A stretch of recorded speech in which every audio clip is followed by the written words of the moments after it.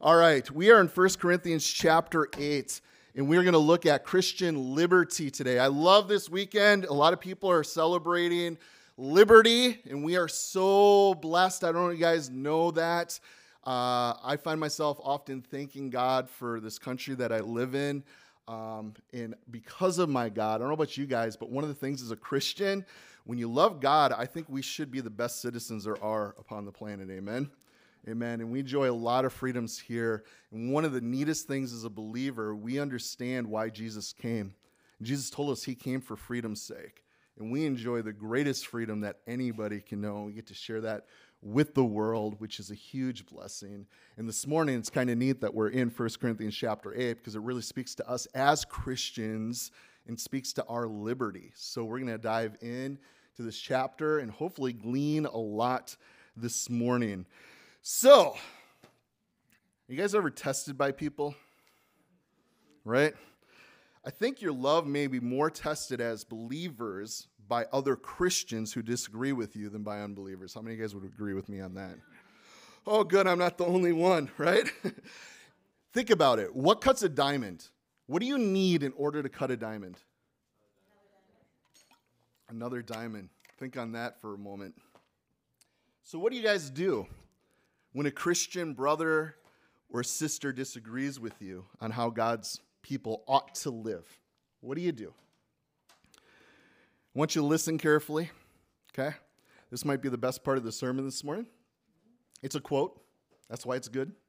It's from a man named Martin, last name Luther. How many of you guys have heard of him? Awesome. Listen carefully. He said this: "A Christian man is a most free Lord of all, subject to none.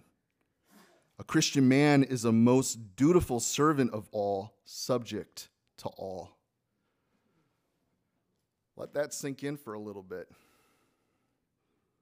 That's who we are, brother and sister in Christ. We are free. And we are free to be who God's created us to be. And what is that? To love him, to love others. Think about it. What does that look like? So in chapter 8 here, really the next 3 chapters that we're going to go through together, Paul deals with the subject of Christian liberty. So we're going to be camping on this for a little while. I want you guys to notice, can you guys see up here on the screen? I got little notes from my Bible, chapters 1 to 6, okay? Talks about our sinful condition. Sinful condition, the first 6 chapters. And then the last part, 7 to 16, that's where we are now. It deals specifically with how we deal with others, okay, in living out our Christianity. So I want you guys to really consider, it deals with a lot of questions that we have as believers. Because I think a lot of people, well, now that I'm a believer in Jesus, he's my Lord, he's my Savior, I'm a Christ follower.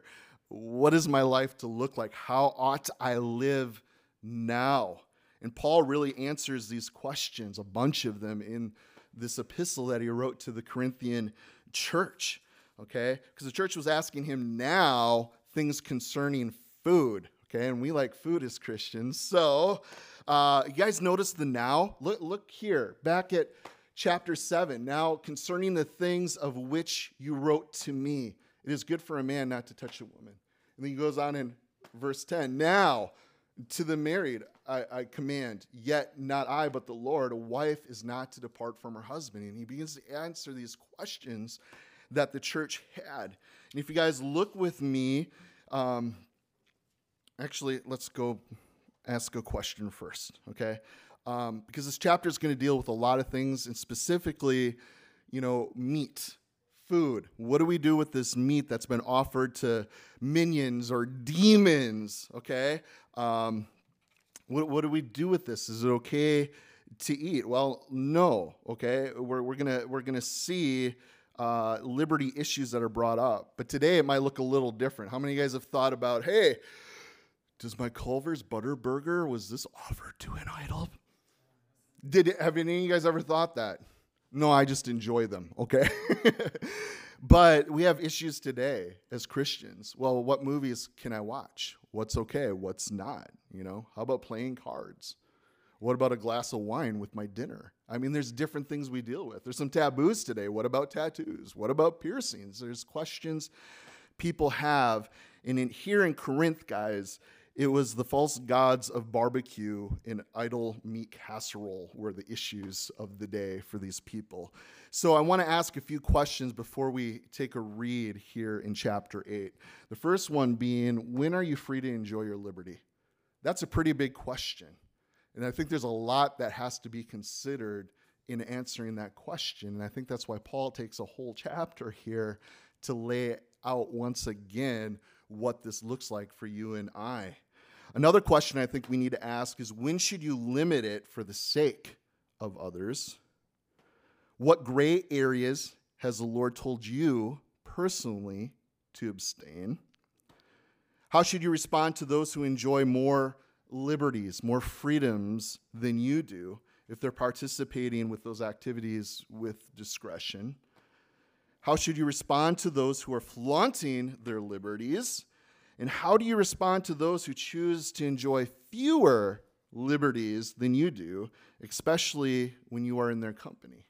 So those are just a few of the questions that come to my mind when we come around this idea and these questions and how we ought to live as Christians in light of freedom. Because it wasn't for freedom's sake that Jesus came.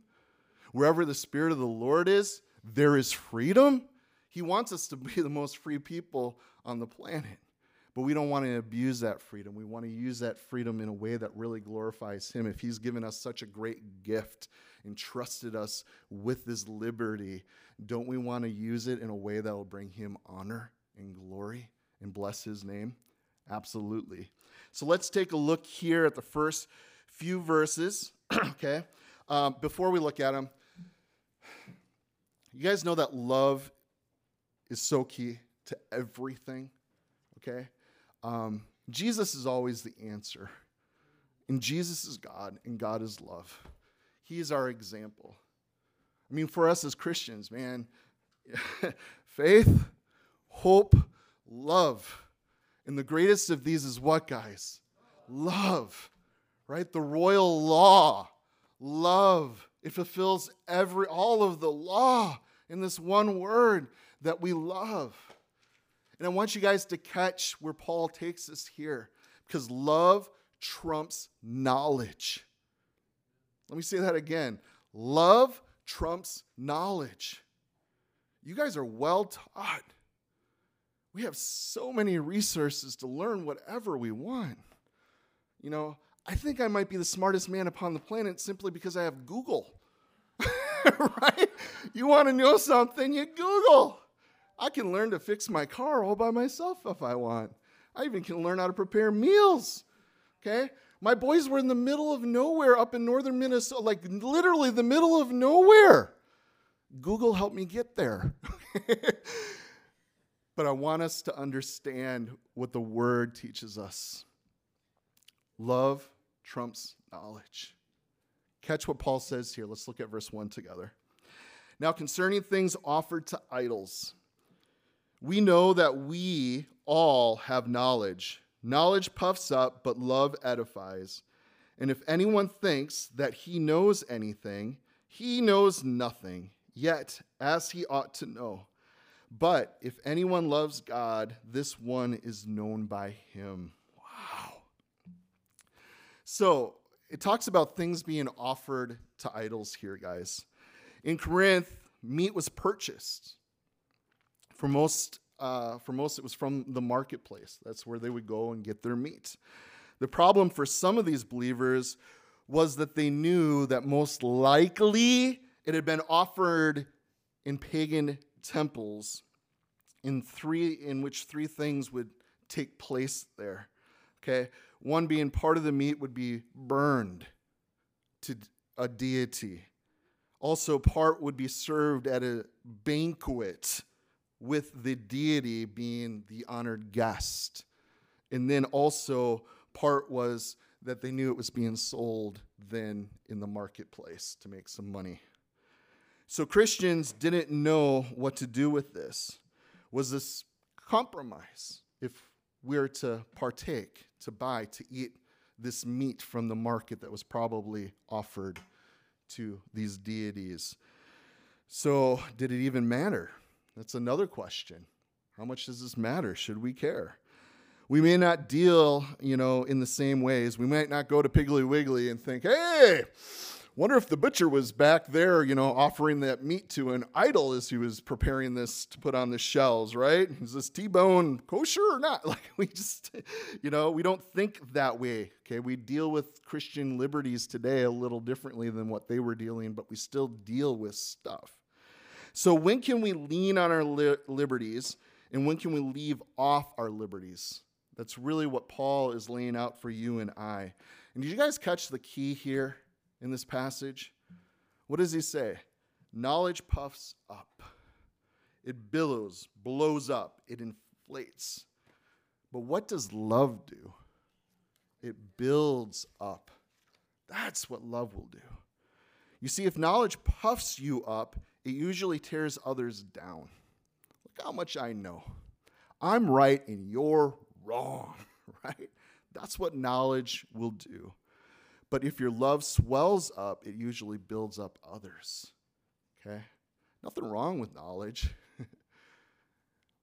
But love is the key. It's what will build us up. Let's go on, because Paul clarifies here for us in verses 4 through 6, just speaking to this freedom or this liberty that we have in a sanctified logic. Do you guys know that we can be logical as Christians? A lot of times we talk with people, I don't know if I can believe like you. That's such a blind faith, just to have faith and take everything at what God says and you're just going to believe it and do it. Do you guys know that God has made us reasonable? He's given you a brain. We can actually think, and he actually invites us to come and reason with him. And if we do reason with God, it is very logical. Very logical. There's a lot going on today in our land, okay? Recently we had the Roe versus Wade thing and stuff, and I'm seeing a bunch of people win for God, It's a good stepping stone, but abortion's not abolished, guys. There's not a lot of logic being thought through with some Christians. You guys know that the scales have been removed from our eyes. We get to see the truth. And the truth is, guys, what we have an opportunity to do is to love. What's happened recently gives us opportunity to actually do stuff. Love is going to do. Because we don't know. Constitutionally, logically, that should have never gone where it's gone the last 50 years. It's back at a state level. Guess what? We can have a louder voice. What happens if things don't get overturned in our state? Are we going to step up? Are we going to love? If things do get overturned, are we going to step up and love and serve and be there for single moms with family? I mean, that's practically what's going on. That's the logical thing of what's going on in this whole picture, okay? So it's great. Rejoice. Great stepping stone. But what does that mean? It means we got to do something, because we can know what's right. That's wrong. We know murder's wrong. But what is love going to do? Who cares if we know what is right? Okay? Let's be logical about it. This is what's right, and because this is the right thing, now we got to do something. I love what AJ prayed this morning before we dismissed the kids, that we would be doers of the word and not hearers only. And do you guys know that knowledge? I can know, I can know this, I can know that, but love does something about it. Do you guys understand that? And that should be our heart prayer. Lord, help us to be doers. I just don't want to be in the know. I want to do what is right, what honors you and glorifies your name.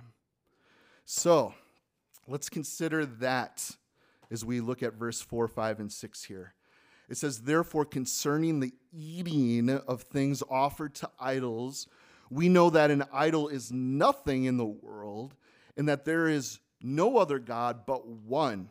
For even if there are so-called gods, whether in heaven or on earth, as there are many gods and many lords, yet for us there is one God, the Father, of whom are all things, and we for him, and one Lord Jesus Christ, through whom are all things and through whom we live.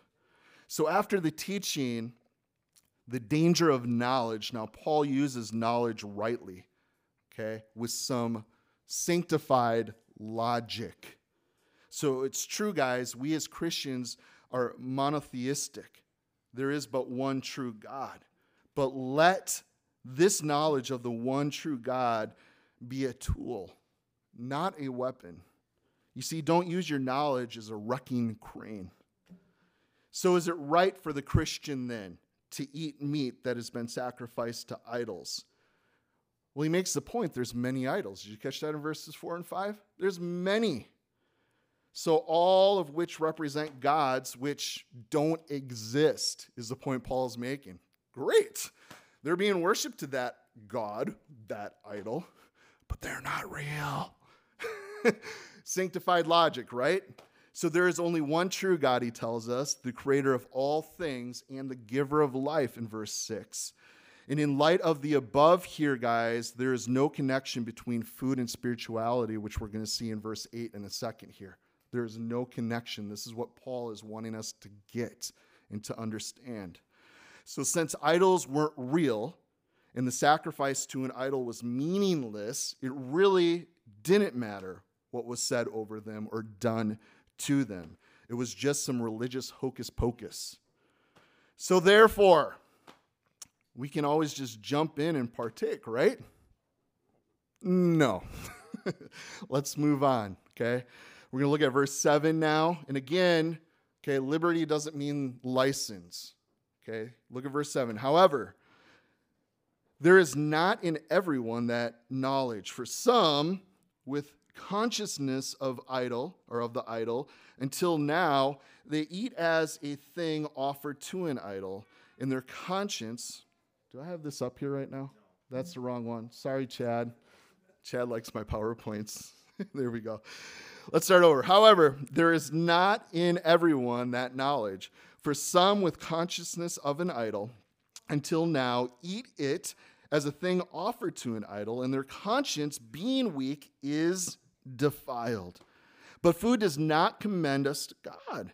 For neither if we eat are we the better, nor if we do not eat are we the worse. But beware, lest somehow this liberty of yours becomes a stumbling block for those who are weak. For if anyone sees you who have knowledge eating in an idol's temple, will not the conscience of him who is weak be emboldened to eat those things offered to idols? And because of your knowledge shall the weak brother perish, for whom Christ died. But when you thus sin against the brethren and wound their weak conscience, you sin against Christ. Wow! Do you guys think this passage of Scripture is pretty important? I think so. Because to be honest, I've missed this at times in my life. I see the church misstepping often when it comes to these things. You see, what Paul is laying out here is that our liberties are controlled by our conscience. Did you guys catch that? Okay, so conscience is a judge in that it commends us of doing what's right, and it condemns us for doing what is wrong. So as we grow in spiritual understanding, a weak conscience, it's going to become stronger. How many guys would testify to that as you've walked with the Lord? Okay? And we also appreciate our freedom in Christ more and more, don't we? You know, that's one of those things. I just sit in more in awe of God and his ways and the freedom that I get to enjoy as his kid. You know, I'm free to do whatever I want because of what Jesus did. That's pretty cool. But because of what Jesus did, because of the love of Christ, it compels me to do things not as a license for those liberties, but really to honor him with those liberties. So let's take a look here. If we consider the weak believer, okay, he must not run ahead of his conscience. That's what Paul is saying here. In a strong believer, guys, we must never force him to do so. Christian freedom is tied to Christian responsibility. So Paul warns the weaker believers, they're upset when other believers eat such meat, okay? Dealing with the weaker here. So don't become a stumbling block is what Paul is telling them to other Christians. We should not do that. Again, love builds up. So to do so is to sin against the weaker brother. That is actually a sin, we're told in verses 9, 10, and 11. And to do so is to sin against your Savior in verse 12. So do become a stepping stone. Again, the first 3 verses. That's what we are exhorted to do. Be a stepping stone. Knowledge puffs up, but love builds up. And then verse 8 here, it is a clean heart and not clean food that will matter. And the weak brother confounds the two. So verse 10 brings up eating in the temple. Does that make you want to ask a few questions? All right, let's deal with that. What places are off limits for you, but may not be for other Christians? You guys ever thought that? What places are off limits for other believers, but may not be for you?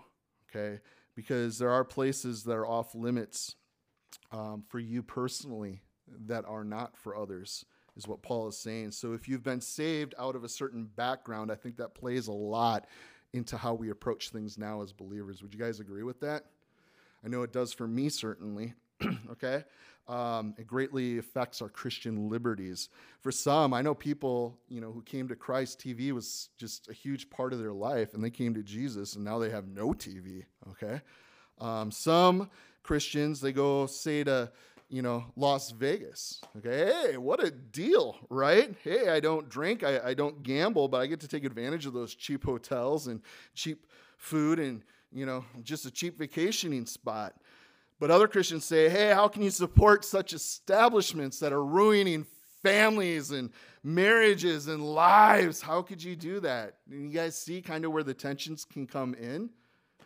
And for some guys, it's easier, it's maybe going to the theater, maybe going to a dance or socially drinking, okay?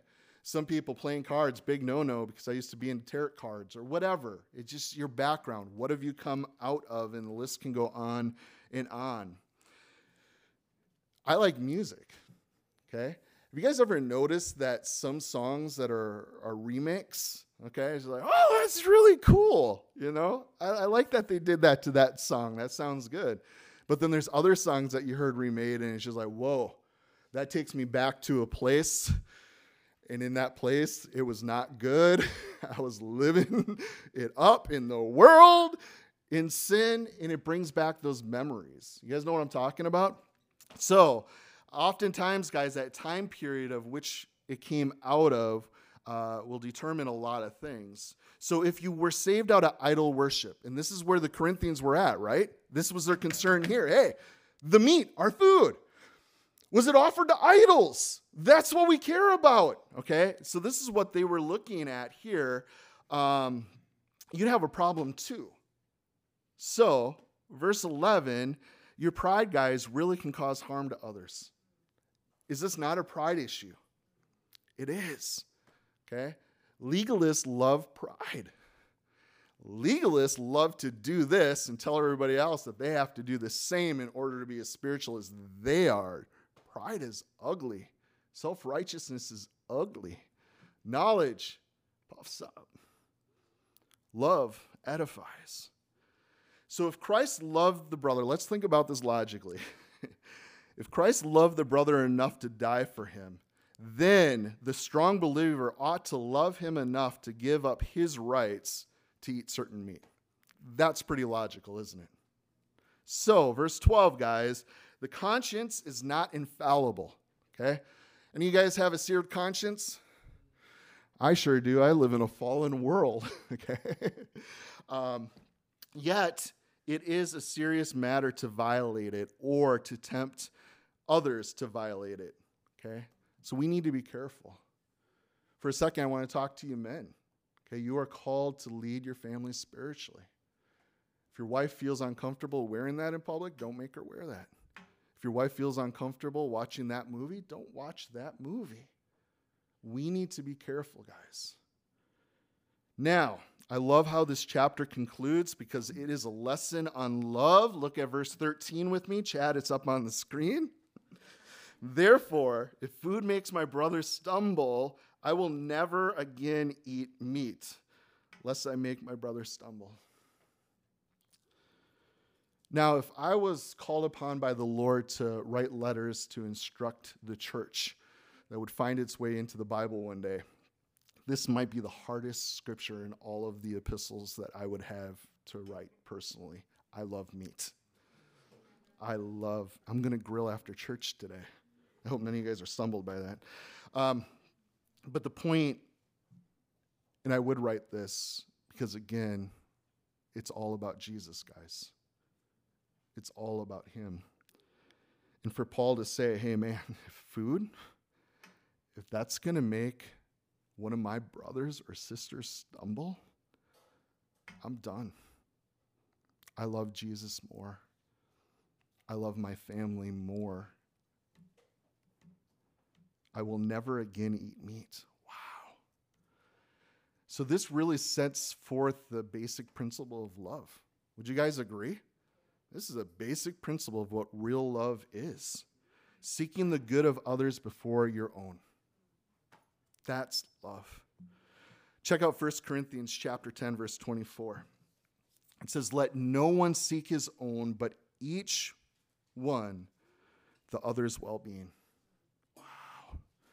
We'll be there in a few weeks, but I want us to grasp the reality of how practical love is. It doesn't seek its own, but others' well-being. Love not light, guys, okay, or knowledge, okay? It's all about being enlightened. That's the key, right? That's not it, guys. Love, okay? I love 1 Corinthians, right? We can have all these things. We can do all that. But if we have not love, what is it? It's nothing. It's nothing. So, listen carefully, guys. Liberties are controlled by conscience. Conscience is strengthened by knowledge, and the knowledge is balanced by love. You guys see how that works?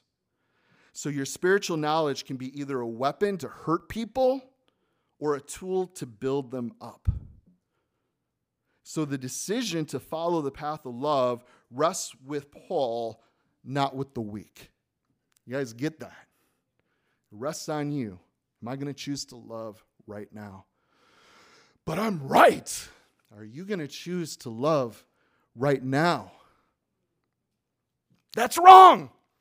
Are you going to choose to love right now? I love what Jesus tells us.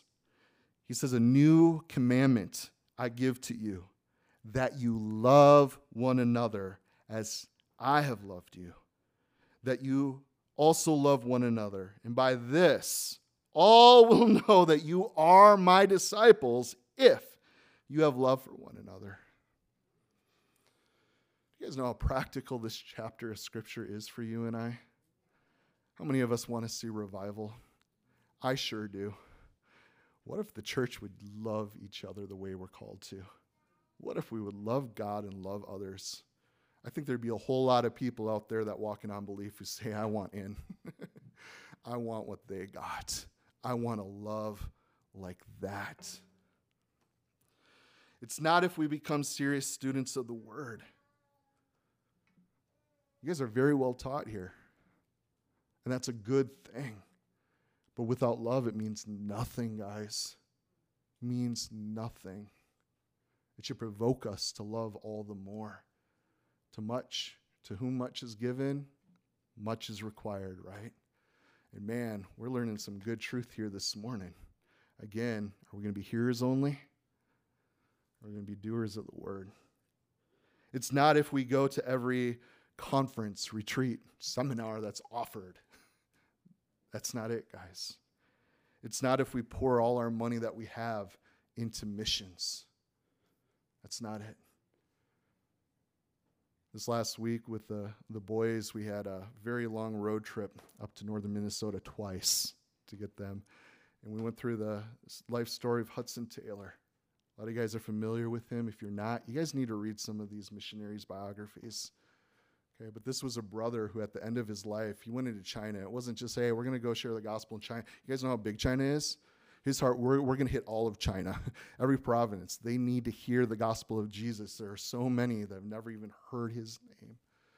Okay, and some of you guys know his life story, a lot of ups and downs, death. But man, God called him, and he was faithful to the end.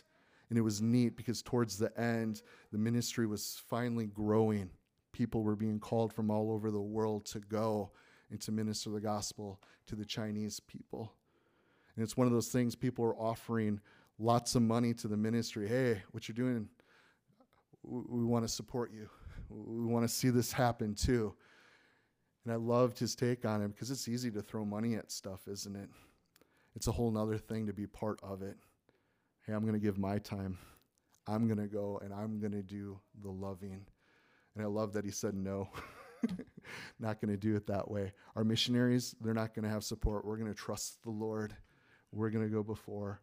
And my ask, it's going to be big. My ask is actually do something. And love's a verb, guys. We do something. And if we truly believe that God does love us, that he truly is the Savior of the world, how are we not going to love in a like manner to go share with our neighbor across the street who doesn't know Jesus? To jump on a plane and go halfway around the world to share with people who are damned to hell. But the love of Christ is there and available for them. How can we not go, guys? Love does stuff. And that's what I love about this chapter, guys, because Paul's really coming back to, hey, love. And how is God asking you to love today? Because it's going to be different for every single one of us. Because our callings are different. But what is God asking you to do? How are you to love? How can you build up others? How can you serve others? So Paul says, if what I eat is going to make another Christian sin, I will never eat meat again as long as I live, for I don't want to make another Christian stumble. That kind of sums up the chapter here. This is a neat heart of the Apostle Paul. So let's remember our attitude with which we really restrain our liberty. Don't view weaker believers as nuisances. Okay, they are God's kids. Okay, and don't ever look at, hey, they're just in the way of my liberty. Okay, that's not how we should ever look at anybody. Now that brings us to 4 questions that I want to consider with you guys this morning. First question: can I do this? It's a good question to ask ourselves because we have a lot of choices to make in life, right? Can I do this? Okay. And the next question that kind of comes along with that, still part of question 1, is what does the Bible say? Because we can, come up with a lot of our own ideas and wisdom. I don't know, you guys ever find yourself when you're reading your Bible, doing your daily devotion, you're like, whoa, I am wrong and you are right, God. You guys ever find yourself doing that? How did my thinking get so backwards? Like, I've even been in the Lord for a little while now. I even teach your word. How do I get so backwards? Right? That's why it's good. What does God say? Because it doesn't matter what you think or what others think. What does God say? That's what matters. We know that murder, rape, lying, they're always wrong. We just know that. And we know because the Bible says so. All right? Okay? The Bible makes those things pretty clear. And they are wrong with all peoples at all times and all places. Okay? Those are type of sins that are known as universal sins. Does that make sense? Everybody just knows those things are just wrong. You just don't do them. Also, that you can't break the law. Okay? So, doing drugs, drinking under 21. We know those are wrong things to do. Universal sin. Second question I want us to look at is, should I do this? So what does my conscience have to say about this? And this is not to be one person's conscience. This is not to be a pastor's conscience. Okay? This is yours. What does your conscience say? Just because you can do or eat something doesn't mean you should. So our conscience acts like that rudder. You guys ever been out on a boat? You got that little bitty rudder. It's kind of what a conscience does. It's going to steer you in which direction you should go.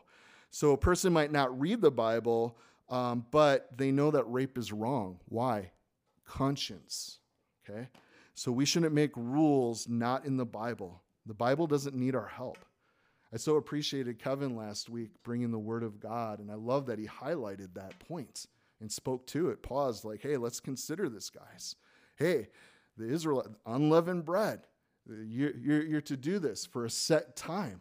But should we always do that? Is that what God said? And it's in our nature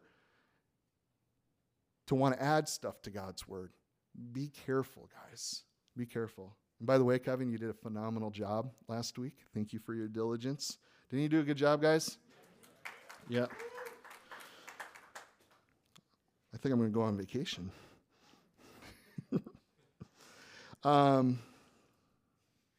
Again, just because we can doesn't mean we should. That's the point here. So this is known as particular sin. We have universal sin. This is particular sin. In Romans chapter 14, Paul gave us Christians guidelines in those gray areas to achieve unity amidst diversity. Okay, so we went through that recently here at Freedom. I would encourage you guys to spend one of our most listened to sermons from the church, Romans chapter 14. A lot of clarity. I know it was one that was very challenging to a lot of believers because, again, these are life questions for us as believers. We care. We want to know what the Bible says because it's so easy for us to get off track. And then our thinking gets off track. No, we want to be biblical. So, in those gray areas, maybe receiving those who are different than you. What does that look like? How about looking down on others that have differing views? Remembering that God, or that those who disagree with us, are accepted by God. Let God judge. There's a novel thought, right? How about love requires self-limitations? Become convinced what is right for you personally. All members of the body of Christ are interrelated. We're interconnected. We're interwoven. We are a body, okay? We both are the Lord's, okay? We are on the same team. All members are going to face God's bema seat of judgment individually, okay? You guys know that? You are going to stand before God. You're not going to stand in place of somebody else. You can't do it for them. There is no right and wrong side except for you personally. And when you be graded on your attitudes that you've displayed and how you treated those who disagreed with you. So guys, there are gray areas in life. The Bible is very black and white about stuff, but the things that aren't clear, those gray areas, okay, we need to be very careful how we conduct ourselves. And if you don't know what that looks like, go back. Check out Romans chapter 14. Very clear in that passage of Scripture. Let's go to our next question. What does my weakness require? So how must I restrict my freedom? And that's a question we need to ask ourselves this morning because I don't want us leaving without considering this. There are areas that we must identify in our lives, be intentionally allowing to, restrict freedom that we have in Christ. Because there's areas where I am strong and you may be weak. And there's areas that you may be strong and I am weak. And we need to recognize, know thyself, okay? You need to know this. So it might be a simple thing as violence on TV. I know some people can watch a movie where there's violence and it doesn't faze them. And then there's other people, whoa, I can't do this. It's just the worst thing ever. You need to know. Which now brings us to the fourth question is, what does my friend need? Because this is what it all boils down to, right, guys? It's not really about me. Love God, love others. What do they need? So if I eat with a vegan, why not try to find something off the vegan menu, right? Something as simple as that. So when you have people over for dinner, that isn't the time to show off your liberties. Okay, remember the basic principle of love. So important. Now, I want to conclude this morning by sharing with you a Christian solidarity or parity.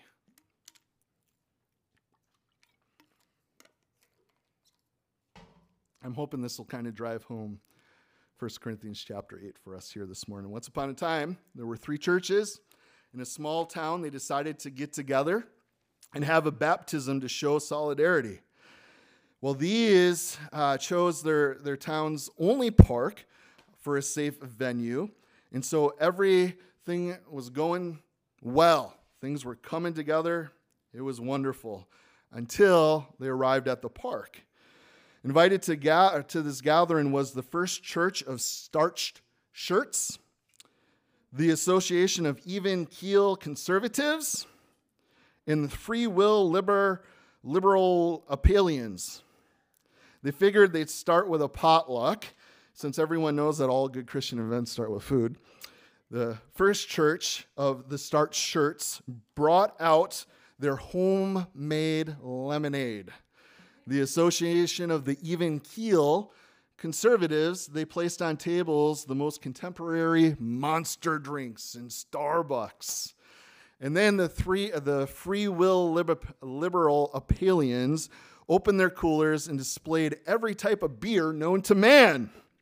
This caused no small stir. Immediately, the pastors got together and they powwowed and they decided, hey, we better start our baptisms before things get out of hand or in their hand. So the First Church of the Starched Shirts came from the dressing rooms with their white robes fitted tightly around the collar and descended down to the ankles, and some of them didn't even show ankles. The Association of the Even Keel Conservatives, they sported their cool swimwear, Billabong, Under Armour, Ezekiel. You guys got Ezekiel swim shorts? All right. It's a Christian brand. Though, do you know that? You're from California. Yeah, there we go. Though modest, of course, guys, okay, they did everything according to their bylaws. And then you had the Free Will Liberal Apelians. They bounced forth freely in their colorful Speedos and their teeny-weeny bikinis. The Starched Shirts blew a stitch.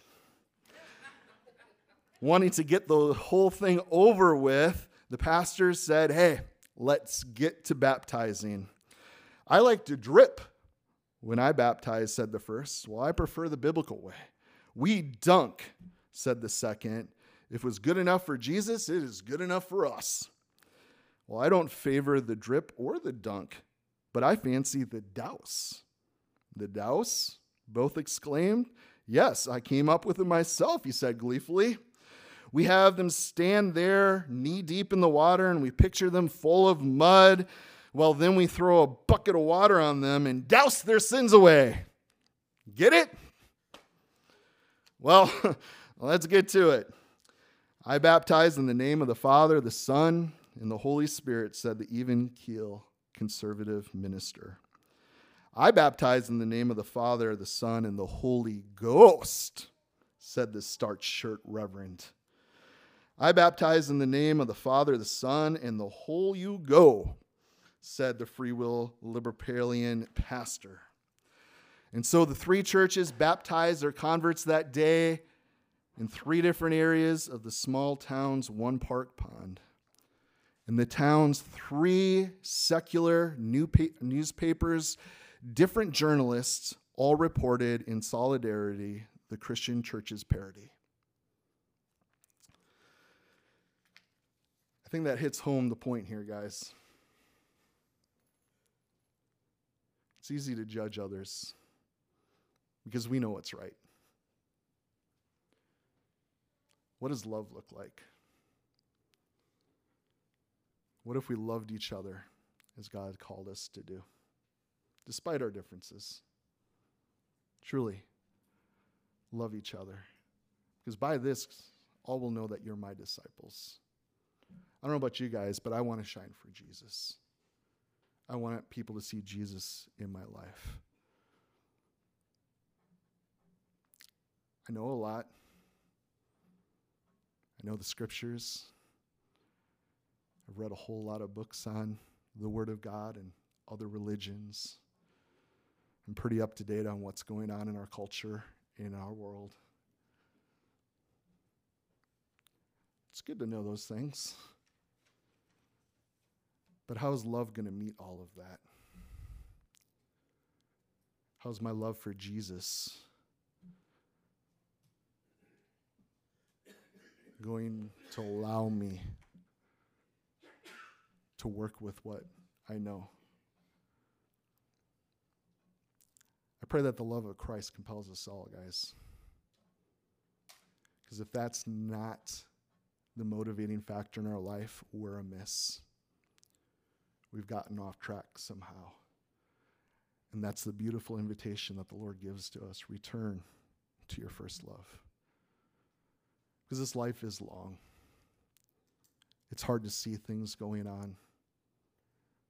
Sometimes because we do love, we are concerned about much. But those concerns can derail us pretty quick. But that's how God loves us. He loves us enough to correct us. He loves us enough to speak the truth. And I love the heart in which he does it. Because it's a lot like we saw with the Apostle Paul. Hey, if this is going to stumble someone, a brother or sister, it's not even worth it for me then. It's not about me. It's about Jesus. And I know you guys are like-minded in that. And I know that's something that we got to constantly be reminded of. And it's not something that we're just making up because it's all about love. It's about his love, guys. It's about loving him rightly and loving others rightly. Okay? Because love isn't just broad-stroked all of this. Love is very clear. Love does something. Amen? Let's pray. Father, thank you for your word this morning. We're told that the issues of our life, they can run deep. Lord, our hearts are so involved with life. That's the way you've created us. You've given us emotions. Lord, we do care about much. We have concerns about much. God, but we want to be concerned about the things you are and care about the things you care about. Lord, and I know that's going to look a little different for each and every one of us.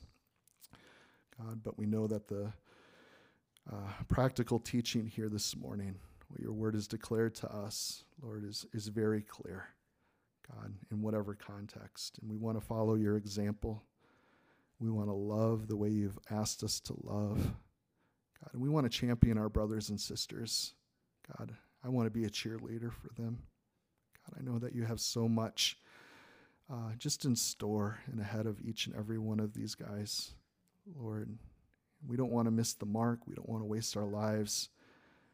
Pray that you'd be speaking to us, giving us grace, Lord, to walk just uprightly close to you in ways that really honor you and glorify you, in ways that would lend to us loving each other well, in such a way, Father, that this world cannot deny that you are alive. So would you please, Father, stir up our church family here, God, and even outside of these walls. Your body is so big. You're doing so much all over, God. There truly is one family, Lord, one church. I just pray that you give us wisdom, God, in how to serve with, partner with, God, be a part of your body. We humbly ask in your name, Jesus. Amen. Amen. Cool. You guys go in grace and peace of our Lord. If anybody wants to go for a swim, there's a couple pools outside. God bless you.